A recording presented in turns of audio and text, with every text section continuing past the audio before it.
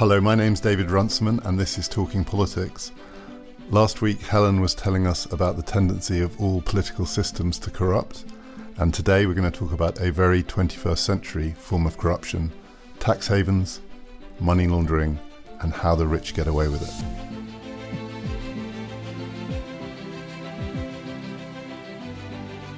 Talking Politics is brought to you in partnership with the London Review of Books, the magazine that publishes its political analysis in between essays on art and history, philosophy and technology, Princess Margaret or the Garden of Eden. Visit lrb.co.uk/talking for a reading list of similarly eclectic pieces to accompany today's episode, and a special subscription offer for Talking Politics listeners. 6 months of the LRB for just £1 an issue. This week we have with us Oliver Bullough, who is the author of the new book, I'm going to give it its full title, Moneyland: Why Thieves and Crooks Now Rule the World and How to Take It Back, which is one of those excellent subtitles that tells you what's in the book. It's had some fantastic reviews. Jason Sharman is here. Among his many books is one with an equally good, clear title, The Despot's Guide to Wealth Management.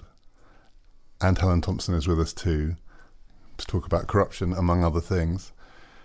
So Moneyland isn't a real place, but it is a real place. So we'll just start by, and Jason can join in too, because Jason knows a lot about what tax havens are actually like when you visit them. Just sketch out for us, Oliver, where it is and how you know when you visited it. Actually, the idea Moneyland came to me sort of whole.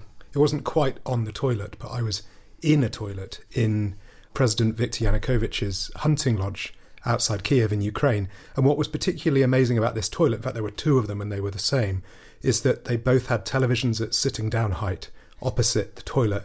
And this was, I don't know why, but it was this particular detail that really impressed upon me the fact that this was a guy who really stopped at nothing to ensure his own personal comfort. And this was at a time, this is in 2014, when Ukraine was a real mess. I mean, it's a mess now, but it was a real mess back then. You know, the roads were in tatters, the universities were falling apart, the health system was falling apart. And they had a president who had stolen hundreds of millions of dollars from his people and spent some of it, at least, on top-end Western televisions sitting down height in the toilet. And this, I was with a guy called Anton, who was an activist who had the keys to the president's hunting lodge, because it was that kind of time after the revolution. And I said, how could you not have known? This is so egregious what's happening. How could you not have known? And he sort of exploded at me in a very kind of gentle way, but still exploded, saying, look, we couldn't have known. Just look at how this place was owned. And if you looked at the ownership of the hunting lodge, it was owned by a Ukrainian company, that was owned by a British company, that was owned by another British company, that was owned by a foundation in Liechtenstein. And it was actually impossible to figure out who owned it. So Moneyland is not the Ukrainian hunting lodge. Moneyland starts there, but it takes you somewhere Moneyland else. is the place where this hunting lodge was owned, which is nowhere. And the astonishing thing is, if you look at the amount of assets, of property, financial wealth, which is held nowhere, like the hunting lodge was, it's sort of between 8 and 10%, according to Gabriel Zucman, who's looked at these things from the University of California, between 8 and 10% of all the assets in the world. And that makes it, I think, the third biggest economy in the world after America and China. And if you start looking at offshore, not as a facility or not as a structure, but as a place that controls things and influences things in its own interests in the way that any country does, it becomes a very alarming prospect. So I invented Moneyland in the toilet as this way of explaining why it was impossible for them to know what their president had owned. And then I realised it kind of explains everything. If you look at the way that the rich and the powerful from all over the world behave, whether that's people investing money in super PACs in America, or whether that's Nigerian governors hiding their property in West London, owned by shell companies in the British Virgin Islands, then you realise that, there's a third country, a third powerful super economy in the world, and it's not the EU, and it's not any of the BRICS, it's Moneyland, and that's what the book's about. Jason, when you hear the phrase Moneyland, where do you, because you know these places quite well, give us some of the other places that are part of this mythical superpower. Well, I think, as Oliver says, Moneyland is sort of nowhere in many places, and often there's the source of where the money comes from is taken from, in this case Ukraine. It's the places where it ends up, but it's also the way stations where it transits through. And some of those are very strange places indeed. Oliver talks about some of those in his book.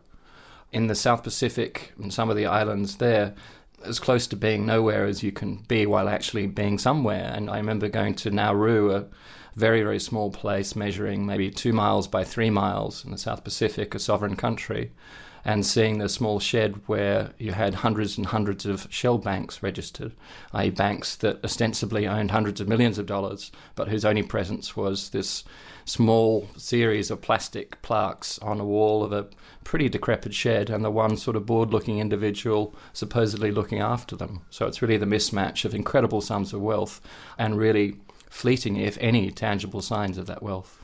And yet, would it be fair to say that the capital of Moneyland is the City of London? Moneyland was invented by the City of London. There's this very famous line from Dean Acheson, in fact, pretty much the only thing I know about Dean Acheson, apart from he used to be Secretary of State, which is Britain has lost an empire, is yet to find a role. And what's particularly amusing and ironic about this is he said that at a speech at West Point in December 1962. At that precise time, the City of London, a group of bankers from Warburgs, was inventing the Eurobond, the first essentially retail offshore instrument, which is what broke the post-war capital controls of the Bretton Woods system, which set capital free and made it very, very profitable, not only to dodge taxes or to be a kleptocrat. Who wants to take on this task in 3 sentences to explain how the Eurobond works?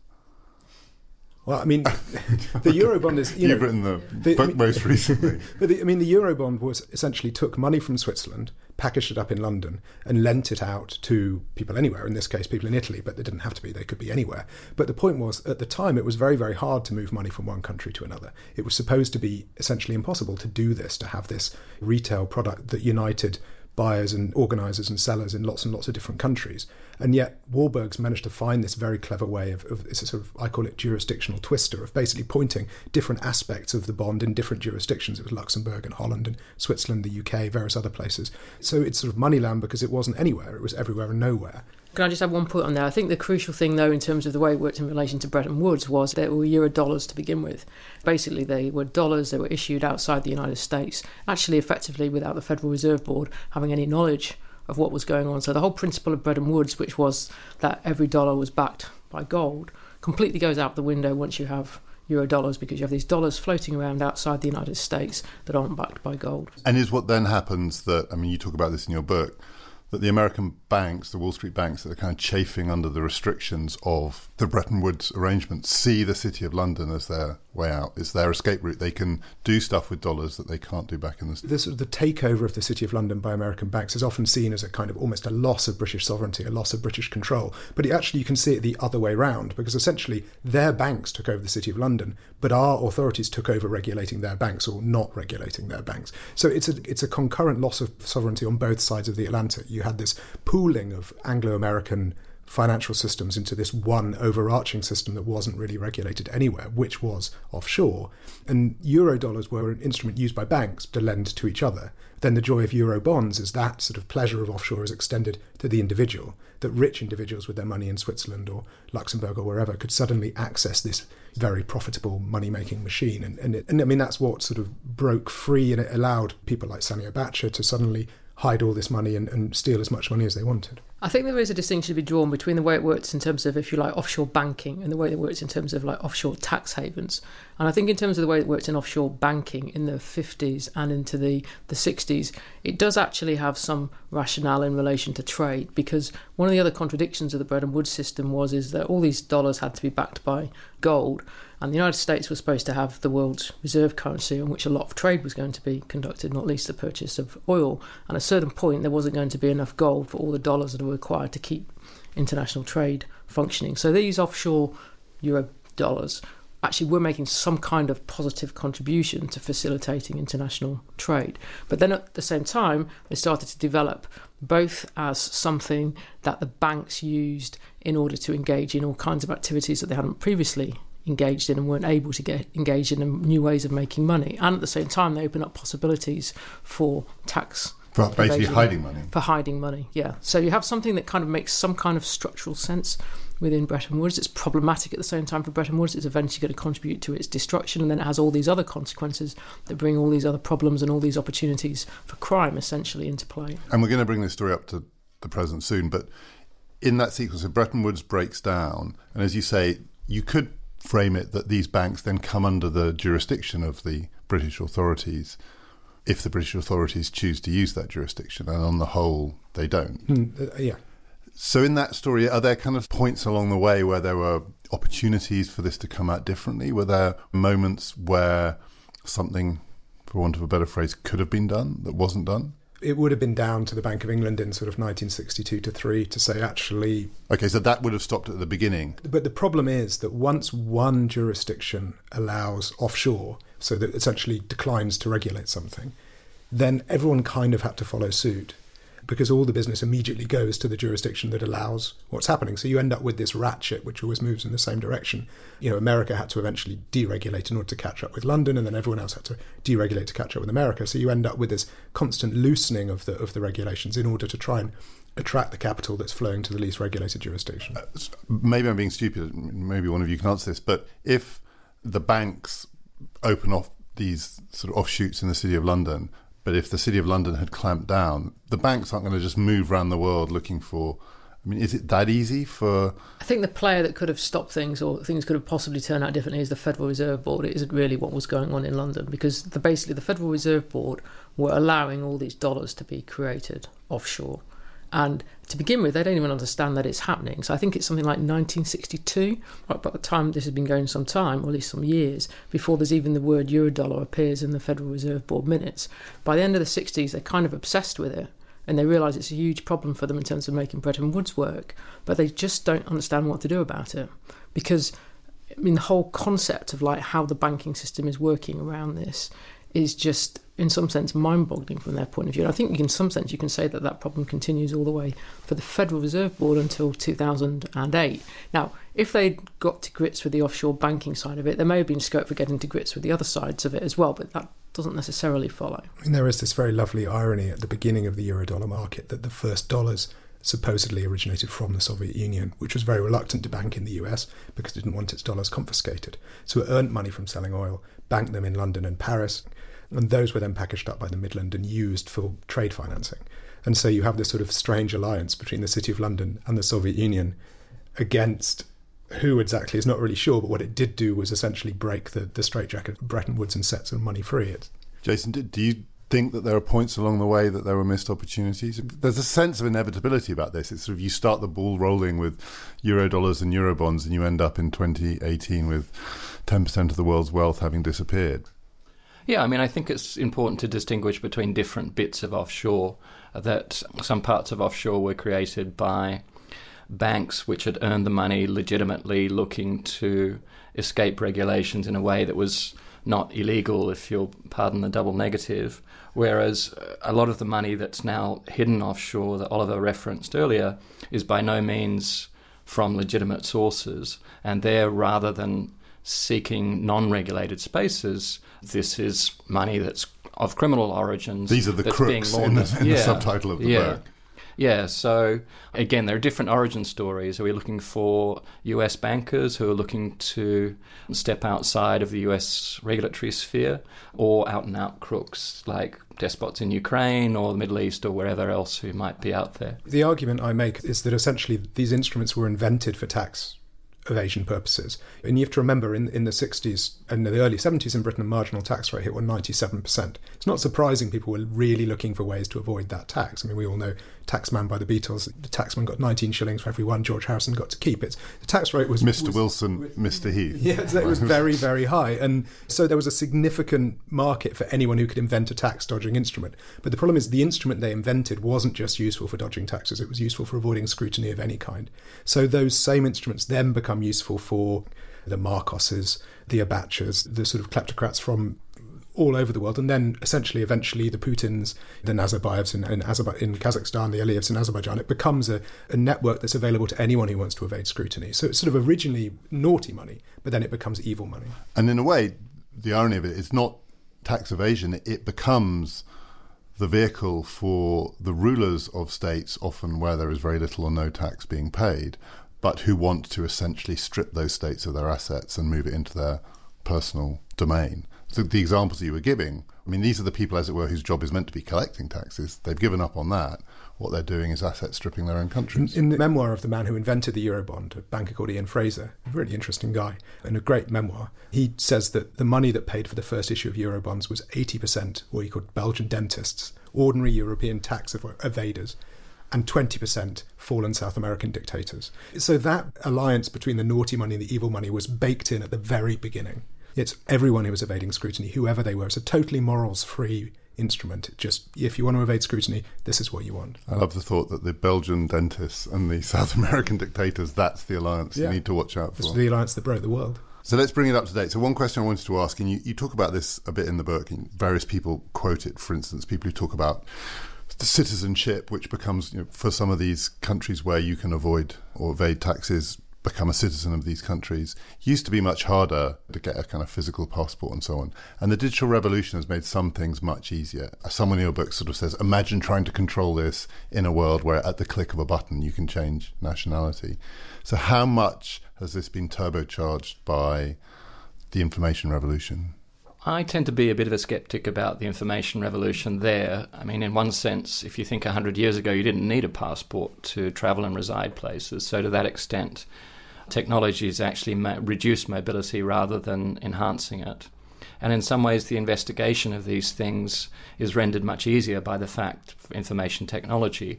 If you think about leaks like the Panama Papers and the Paradise Papers, if that was all in hard copy paper, you would have need huge amounts of lorry loads to get this stuff out instead of just whatever it was, a stick drive or a portable hard drive or so on. So I think the technological advances cut both ways, and by no means is it just a story of technology driving globalization, which makes life easier for the sort of crooks that Oliver's talking about. Is it a kind of, as in so many of these things, an arms race, that the people trying to detect it and the people trying to avoid being detected are both using the technology and trying to stay one step ahead of the other? I think that gives too much credit for the effectiveness of the system we have to stop these things. We're not even catching the stupid low-tech criminals. So it's not like we're being outwitted by criminal masterminds and the sorts of financial geniuses that set up these products. If you're a drug dealer and you have a bag of cash, you can probably take it to a bank and deposit it and launder it in there without getting into trouble. You don't need cryptocurrency. You don't even need an internet connection. Even the basic sort of financial crime, we don't do a very good job of catching. I was talking to a guy called John Tobin, who's an investigator in Florida, which is very much on the front line of sort of kleptocratic cash from Venezuela and Brazil and the countries of South America, and enthusiastically welcomes them, but there are federal agents who try and reject it. The big problem for him is that 20 years ago, if you wanted to set up a shell company in, say, the South Pacific, you kind of had to get somewhere near the South Pacific to do it. You didn't necessarily have to go to Nauru, but you probably had to be in New Zealand. Now you can do it over the internet from Miami in half an hour, but he still has to go to Nauru to figure this stuff out. The internet has leveled that. It's made it much easier to sell the enabling products, the shell companies from the Marshall Islands, Nevis, wherever, that makes it difficult to crack these crimes. But the law enforcement has remained analog. You still have to go through the same procedures they had to go through 20 years ago to get the information out of Nauru or wherever. I mean, no offence to Nauru, just an example. And that is the real problem for me, is that the money is increasingly borderless. Money flows where it wants and ever more borderless. But the laws remain stuck at national borders. You cannot go from Florida to without some kind of permission to Nevis to get the information out of Nevis, but the money just goes back and forth in an afternoon, and that's the problem. Is for governments is this tension between sovereignty, nationally defined laws, and totally transnational money. I kind of buy half of that, but I think we also shouldn't get carried away with some idea that this kind of money laundering crime and moving money in these illicit ways suddenly appears in the 1950s. I mean, if you go back to like the 1930s and the Second World War and the ways in which the Nazis were able to sell their looted gold, a good part through the Bank for International Settlements, and there was just kind of like they sat in their offices in Switzerland and moved things around between accounts. It was pretty easy to do. So it doesn't require technology to make it possible to take illegally gained money and move it, including to extraordinarily awful regimes. Of course, that's right. But if you stole, say, gold and sold it in Switzerland in the 1930s, your money was still in Switzerland. Whereas now, because of the way that the internet, or before that, telex had enabled finance, you can steal it, launder it in Switzerland, spend it in New York in the same day. You can do the spending bit, I agree differently, but I still, not all that Nazi money stayed in Switzerland. But that's the joy of Moneyland, the way that technology has enabled this, is the stealing it, the hiding it and the spending it have become very, very simple. If you look at whole chunks of sort of West London, we run these things called kleptocracy tours, and we put people in buses and drive them around West London, point out houses, that belongs to a Ukrainian oligarch, that's the son-in-law of the president of Kazakhstan, that's the Russian deputy prime minister, that's a Bahraini royal family, that's the son of the former president of Egypt. This stuff is hiding in plain sight, but it's incredibly difficult, as Jason said, for law enforcement to do anything about this, because we're still stuck in this age when you have to try and get information out of the Marshall Islands. No one's ever broken a Marshall Islands trust. It can't really be done. So what do you do? And that's the problem, in that it's so easy to hide money. Once it's hidden, it's very enjoyable to spend it. So given that there aren't more wicked people in the world than there used to be, I assume, and as you said, historically there have been these kinds of patterns of behaviour and these forms of evasion and so on, the thing that there is more of now is just the range of opportunity? That's the space that's opened up. It's a crime of opportunity. I think people steal stuff if they can get away with stealing stuff. I mean, I hope I wouldn't. But it's difficult to say if you suddenly have the opportunity to loot $100 million from the state treasury and you've basically got a 99.999% chance of getting away with it. I don't know. Maybe I wouldn't be all that moral. I mean, that's a lot of money, right? What if it's $1 billion?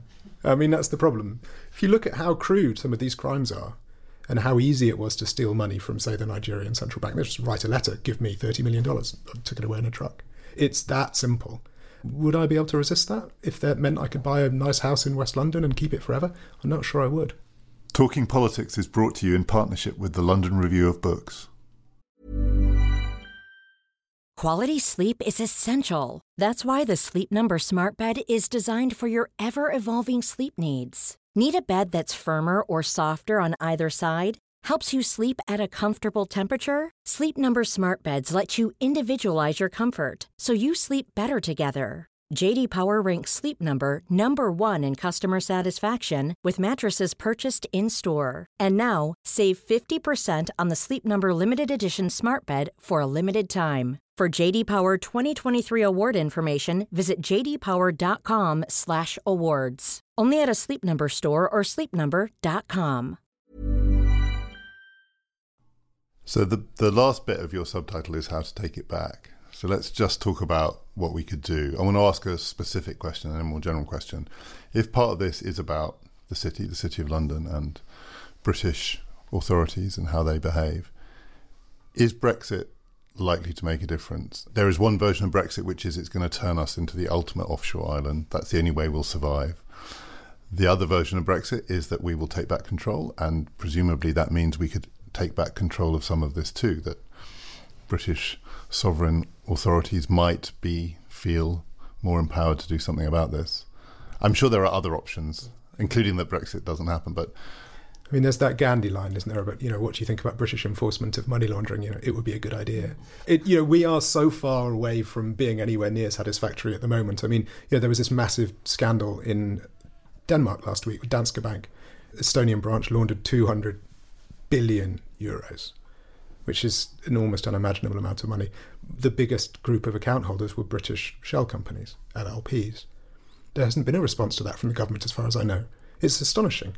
We are way worse than the British Virgin Islands in that regard. British Virgin Islands were in third place. We were first.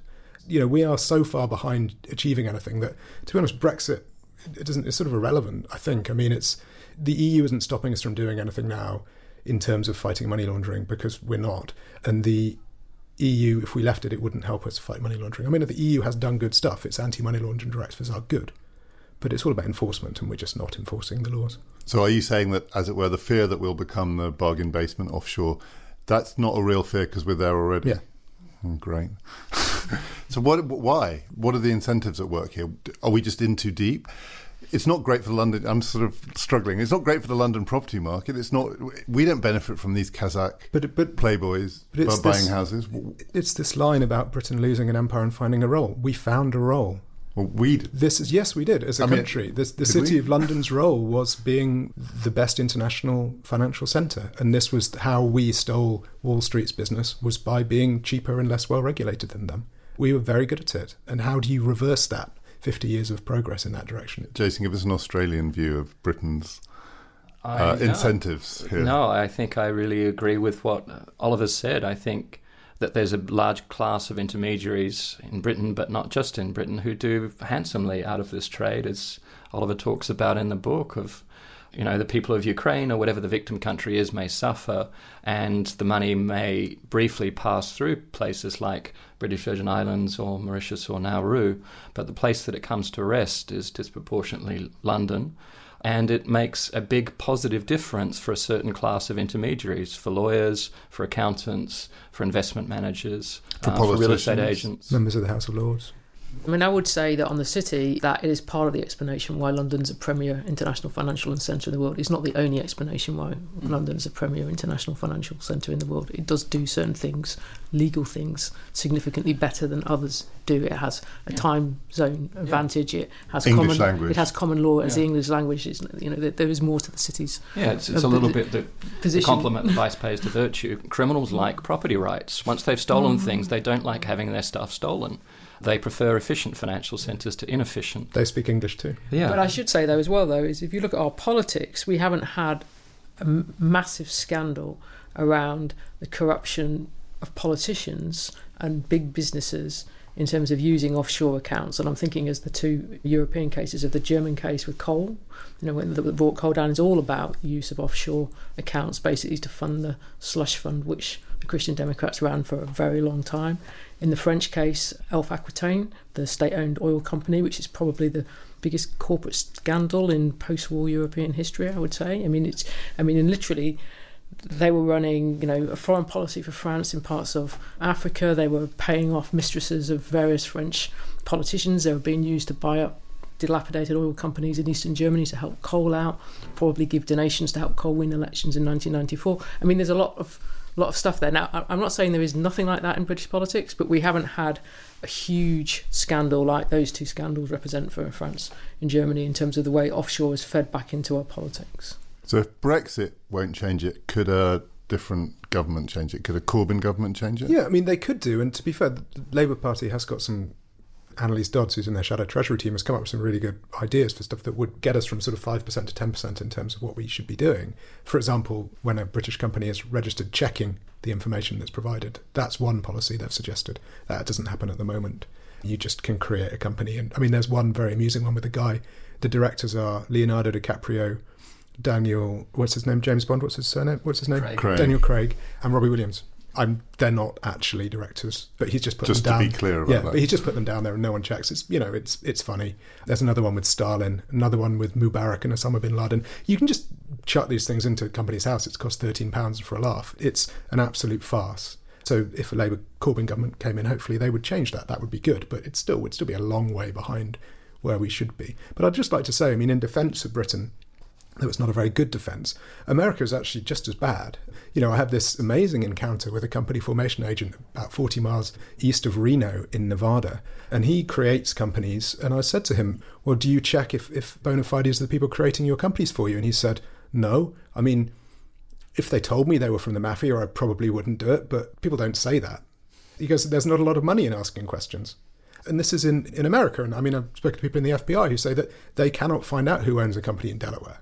It's not just I can't find out or we can't find out. The FBI can't find out. America is up to its knees in this stuff as well. So if London has a rival in terms of sort of the global magnet for kleptocratic cash, it's New York. And if it's not New York, it's Miami or Los Angeles. So, we're in good company. And to go back to the point Jason made, and it's kind of, you flag it up at the start of your book and you come back to it at the end, that fundamental mismatch between how people in different parts of the world experience this phenomenon. So if you're in the Ukraine, someone's stolen all your money and built gold toilets with TVs at toilet height. And the money's then come out and wound up, some of it in the UK and some of it then spread to other places. The pain is felt in one place, and that pain is not even known about or understood in the place that has the jurisdiction and the control. Isn't that still, it's the basic tension of globalization at some level. Yeah. The people that are suffering in one place, and their suffering is not felt in the place where something could be done about it. It's right. What's interesting is the poisoning of Sergei and Yulia Skripal in Salisbury has focused minds in Whitehall in a way that I've never seen them focused before. Politicians are talking about this issue because I think they have finally understood that Putin and the greater Putin, the sort of clan around Putin, are the masters of the offshore game. They've sort of essentially weaponized offshore. It's another Gabriel Zucman statistic that 52% of all Russian household wealth is offshore. More than half the money in the country. The Russian elite are the masters of the offshore game, and we are intensely vulnerable to pressure because of that. So I think that finally the Salisbury attack has focused minds in a way that they should have been focused long ago, and I sincerely hope that that leads to something sensible sort of emerging from politics this autumn, because, you know, we're very late and we should have done something a long time ago. But that in itself is amazing, that it takes the poisoning of an ex-spy to focus people's attention on this. Yeah, I mean, let's face it, we had a poisoning of an ex-spy 10 years ago with polonium-210, and apparently that's fine. It took the poisoning of a second one with another exotic Russian-made poison for it to finally focus attention. So you have to poison two spies. It could have become clear pretty quickly once, after Putin came to power, that all the oligarchs who he fell out with, I should say, came to London, and some send a factional Russian civil war took place in the city of London. When I say the city of London, I mean London as a city, not the financial centre of London. The other thing that's going on here, as you said, it's kind of reputation laundering too. I mean, Abramovich is the classic case. You buy Chelsea Football Club, and what you're doing is laundering your reputation. Though his reputation was impeccable to begin with, I say. He's now trying to sell it. And I have long maintained. Okay, now I feel nervous. I said something that I shouldn't. But I actually can't remember the sequence. At what point recently did the British government deny Abramovich his visa? Was that post Skripal? It was. So that was part of. We don't actually know that exactly what happened. And then, are we allowed to say anything but we do about know. this We subject? do know that he's gone and got an Israeli passport applied for him, which means he no longer needs to get a visa because Israelis can come here without. And he's a now visa. trying to sell Chelsea, but he wants $3 billion, and nobody wants to pay. The idea that there is a hostile environment for wealthy Russians in London is a sort of widely trailed policy in the pages of the Telegraph, and I would love it to be true. But, you know, it's a sort of one in, one out for legal purposes. I'm not going to mention them, but Abramovich goes to Israel. Far more objectionable people have come the other way over the same period. So it's more of a press release than a policy, put it that way. Jason, if you could wave your magic wand and get the British or the American government to do one thing that it's not currently doing, what would it be in this space, this Moneyland space? I think for tracking down the outright criminal money and proceeds of corruption and so on would be, frankly, harking back to the days of the Old West and engaging kind of bounty hunter outfits of people who would be able to track this money and seize it using civil law remedies that are already available and keep some portion of the funds they recover, as has been the case in one of the examples that Oliver mentions of the former Nigerian dictator, Sani Abacha. I think that there's a limit to what states are prepared to do for diplomatic reasons and can do for reasons of lack of resources or austerity. So just tell us a bit about the Abacha case, what actually happened there? So a dictator of Nigeria until 1998, as Oliver mentions, stole lots of money through such subtle intricacies as backing up a truck to the central bank and loading it full of cash and then wiring it to places. And then dying while cavorting with two prostitutes, and thereby afterwards a long search for his money. And one of the ways that the biggest chunk of it was found was a certain enterprising Swiss lawyer, and the Nigerian government said to him, go look for this money. We know it's out there in Moneyland somewhere. We're not sure where. We're not going to pay you anything. If you recover the money, you get to keep $29 million of it. If you don't recover anything, you don't get any money. And as it turned out, this enterprising lawyer found the money and is $29 million richer. As a result, he found about $600 million. So in some sense, Nigeria got whatever it is, $571 million, and the enterprising Swiss lawyer got $29 million. That recovery effort is one of the best ones there's been, but asset recovery remains around sort of 25 cents for every $1,000 that's been stolen over the last 20 odd years. It's still essentially a one-way bet if you steal a lot of money from a poor country and stash it in a rich one. So for my mind, I'm wave my magic wand at Britain and America. I want Britain to have American enforcement, and I want America to have British transparency. And if we could combine the two, then you would end up with something quite extraordinary. Because American enforcement is great, but they can't really do anything because they can't tell what's going on.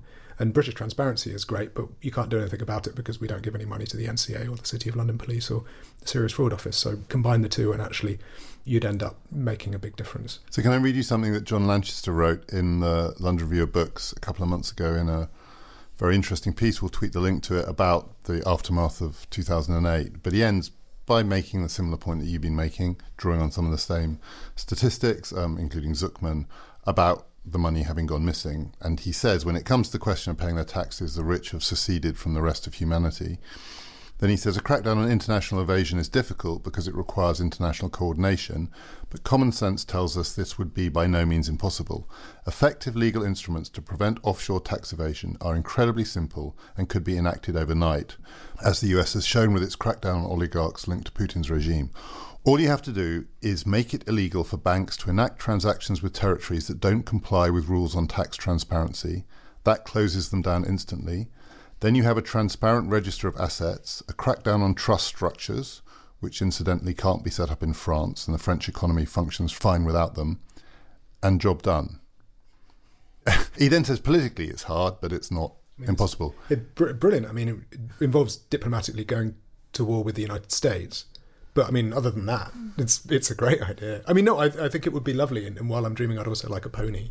But it's not going to happen. The problem is, I mean, after the financial crisis, the world came up with two solutions to the problem of tax evasion. One was in America, which was FATCA, the Foreign Accounts Tax Compliance Act, and the other was in the rest of the world, the Common Reporting Standard, which both kind of do the same thing. You have to tell the foreign tax authority of assets held in your country. But the problem is the two systems don't talk to each other. So inevitably, where two systems don't talk to each other, there's a loophole. And in this case, it's created an amazing loophole that has... I mean, the South Dakotan trust industry has risen from 40 billion US to 260 billion US over that period, basically because of this loophole.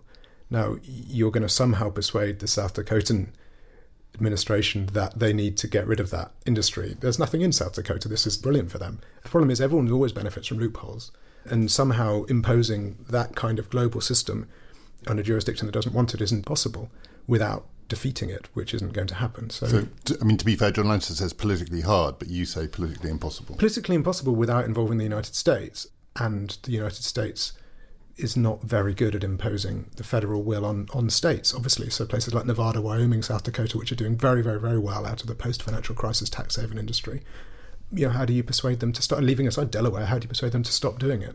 Yeah, I mean, the United States is very good at shutting other states out of its banking system when it wants to. It's proven that over any number of issues, and it's the basis of the whole Iran sanctions thing arises from that. But for the United States to deal with its own issues in this respect is a whole other matter, and there's no reason. I don't think this will make any difference who was in the White House as to why that they're going to do that, not least because, as Oliver said, I mean, there's some individual states in the United States, not just South Dakota, Delaware, that you mentioned, you know, earlier, where this is just like central essentially to the business model of the state. I mean, what would the Delaware economy be without this? I mean, there was a congressman in the local House of Representatives in Nevada who said to me, they were chatting about foreign competitors to Nevada for the trust industry. He said, well, you can put your money in Cyprus. And they laughed and said, yeah, but if it's in Cyprus, it's not safe from the Department of Treasury. But it is here.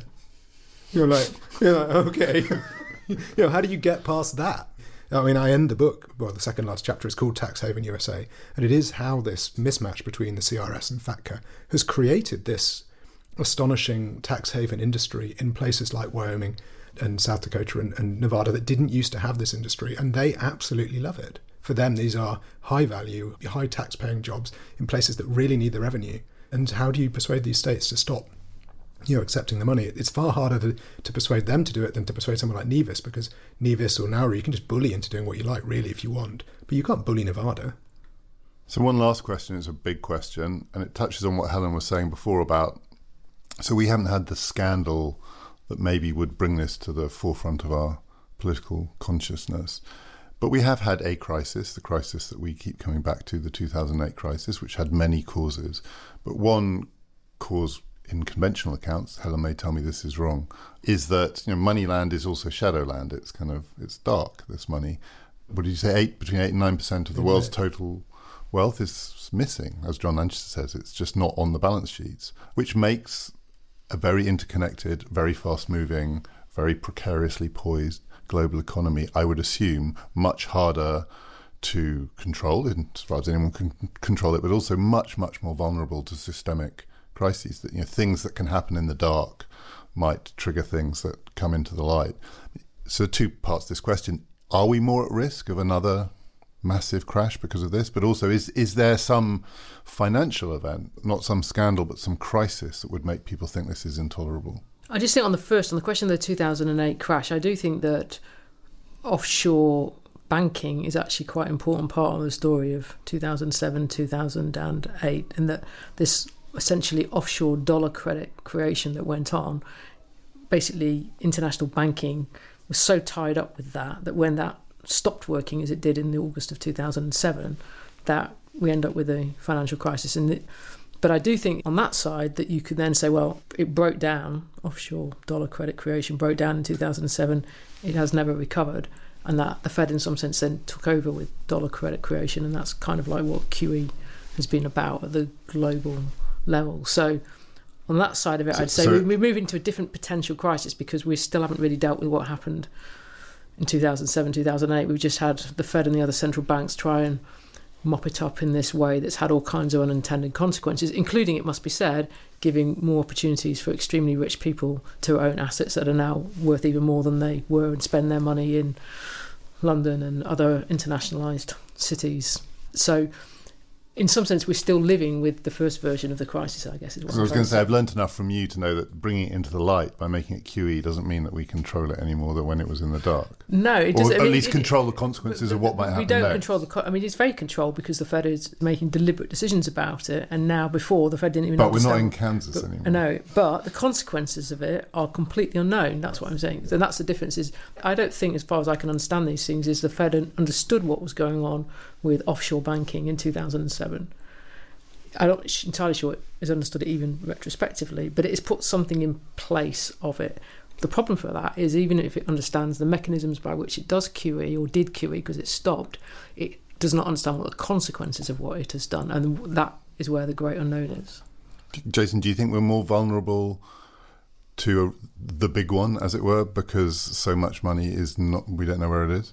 I think we are more vulnerable to another financial crisis, but for me that doesn't really have much to do with offshore, unless offshore becomes an infinitely elastic term for any form of financing that you disapprove of. I think that, both for the last crash and possibly for the one to come, it wasn't really a problem of secret money stashed in places where people couldn't see it. I think there was a problem of ignorance and people not understanding the various obligations and liabilities they'd taken on. But for me, that's not quite the same thing as offshore, or arguably as the sort of money land that we've been talking about. To my mind, the threat is the fact that this dark money, the 10% of the global economy which is out there somewhere, is a bit like a sort of malevolent poltergeist. We can't see it and we can't touch it, but it can see us and it can touch us. There's this great line in Harry Potter and the Chamber of Secrets, which I'm sure you've all read intensely, when Mr. Weasley scolds his daughter Ginny at the end because she's been possessed by a diary which was sort of inhabited by the spirit of Lord Voldemort. And she says, "How many times do I have to tell you, never trust anything that can think for itself if you can't see where it keeps its brain?" And that's the thing about dark money, this offshore money, is it's acting, it's influencing our politics, it's buying assets, it's buying houses, it's paying for the media, it's paying for, political campaigns, but we can't see where it keeps its brain. And I think this is a problem because obviously the owners of dark money are many and they are various and they are all over the world, but they all have one interest in common, which is they don't want to be exposed. Because if they get exposed, they might have their money taken away from them. And that is a threat to democracy, because the core function of a democratic government is to tax its citizens. And if the democratic government can't tax its citizens, then is it a democratic government anymore? So I do think that this dark money is a threat to democracy. I think it's a growing threat to democracy, and I think that it will be never easier to do something about it than it is right now, because the amount of money is growing, and the more money there is, the bigger a threat this malevolent poltergeist is.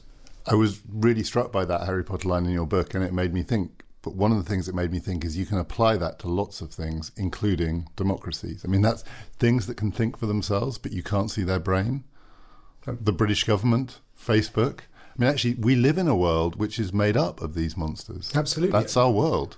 I think this. So some of it is dark and some of it, like we were saying, is in the light. The Federal Reserve, it can think for itself. Can you see its brain? Yes, you can, because you can see its decision-making process. There is a transparency inherent in that. And I think this is what was so brilliant about the Bretton Woods agreement that Harry Dexter White and John Maynard Keynes came up with, in that they had been confronted with this problem of a global economy in crisis and the response to that, populism and war that resulted from it. And they thought about it systemically and they thought about it hard, and they said, no, we are going to restrain and restrict the interests of the owners of capital in the interests of democracy, because they realised that there is a tension inherent between them, and they said, we're going to come down on the side of democracy and not on the side of the owners of money, of wealthy and the powerful people. And that debate is something we're not having at the moment.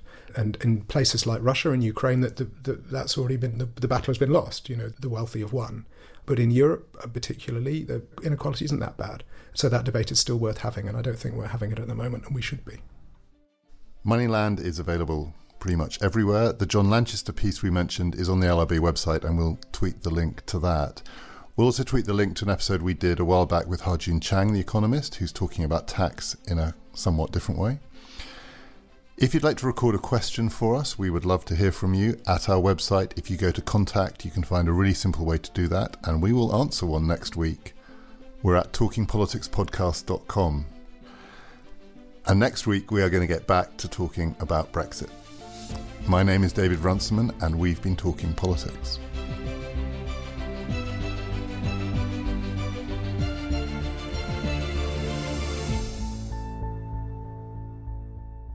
And if you do retake a sentence, it's better if you try and do it in the same voice. Does that make sense? So you don't say, oh, sorry, and then start in like 3 octaves higher. Really put on a Yorkshire accent. You can do that. You can always do a regional accent. Well, that's kind of advice that will then leave you kind of flailing around trying to remember, what is my voice? Where am I from this week? Hereford. Yes, Hereford. Right. Hi, I'm Daniel, founder of Pretty Litter. Cats and cat owners deserve better than any old-fashioned litter. That's why I teamed up with scientists and veterinarians to create Pretty Litter. Its innovative crystal formula has superior odor control and weighs up to 80% less than clay litter. Pretty Litter even monitors health by changing colors to help detect early signs of potential illness. It's the world's smartest kitty litter. Go to prettylitter.com and use code ACAST for 20% off your first order and a free cat toy. Terms and conditions apply. See site for details. When you make decisions for your company, you look for the no-brainers. And if you have a lot of mailing to do, Stamps.com is the ultimate no-brainer. It streamlines your processes to make your business more efficient, which makes you less busy. Mail checks, invoices, legal documents, and everything you need to keep your business running with Stamps.com. Seamlessly connect with every major marketplace and shopping cart. Schedule package pickups and see your cheapest and fastest shipping options from different carriers, with rates up to 89% off USPS and UPS rates. And with the Stamps.com mobile app, you can take care of mailing and shipping wherever you are. Make the same no-brainer decision as over 1 million other businesses with Stamps.com. Sign up with code PROGRAM for a 4-week trial, plus free postage and a free digital scale. No long-term commitments or contracts. That's Stamps.com. Code PROGRAM.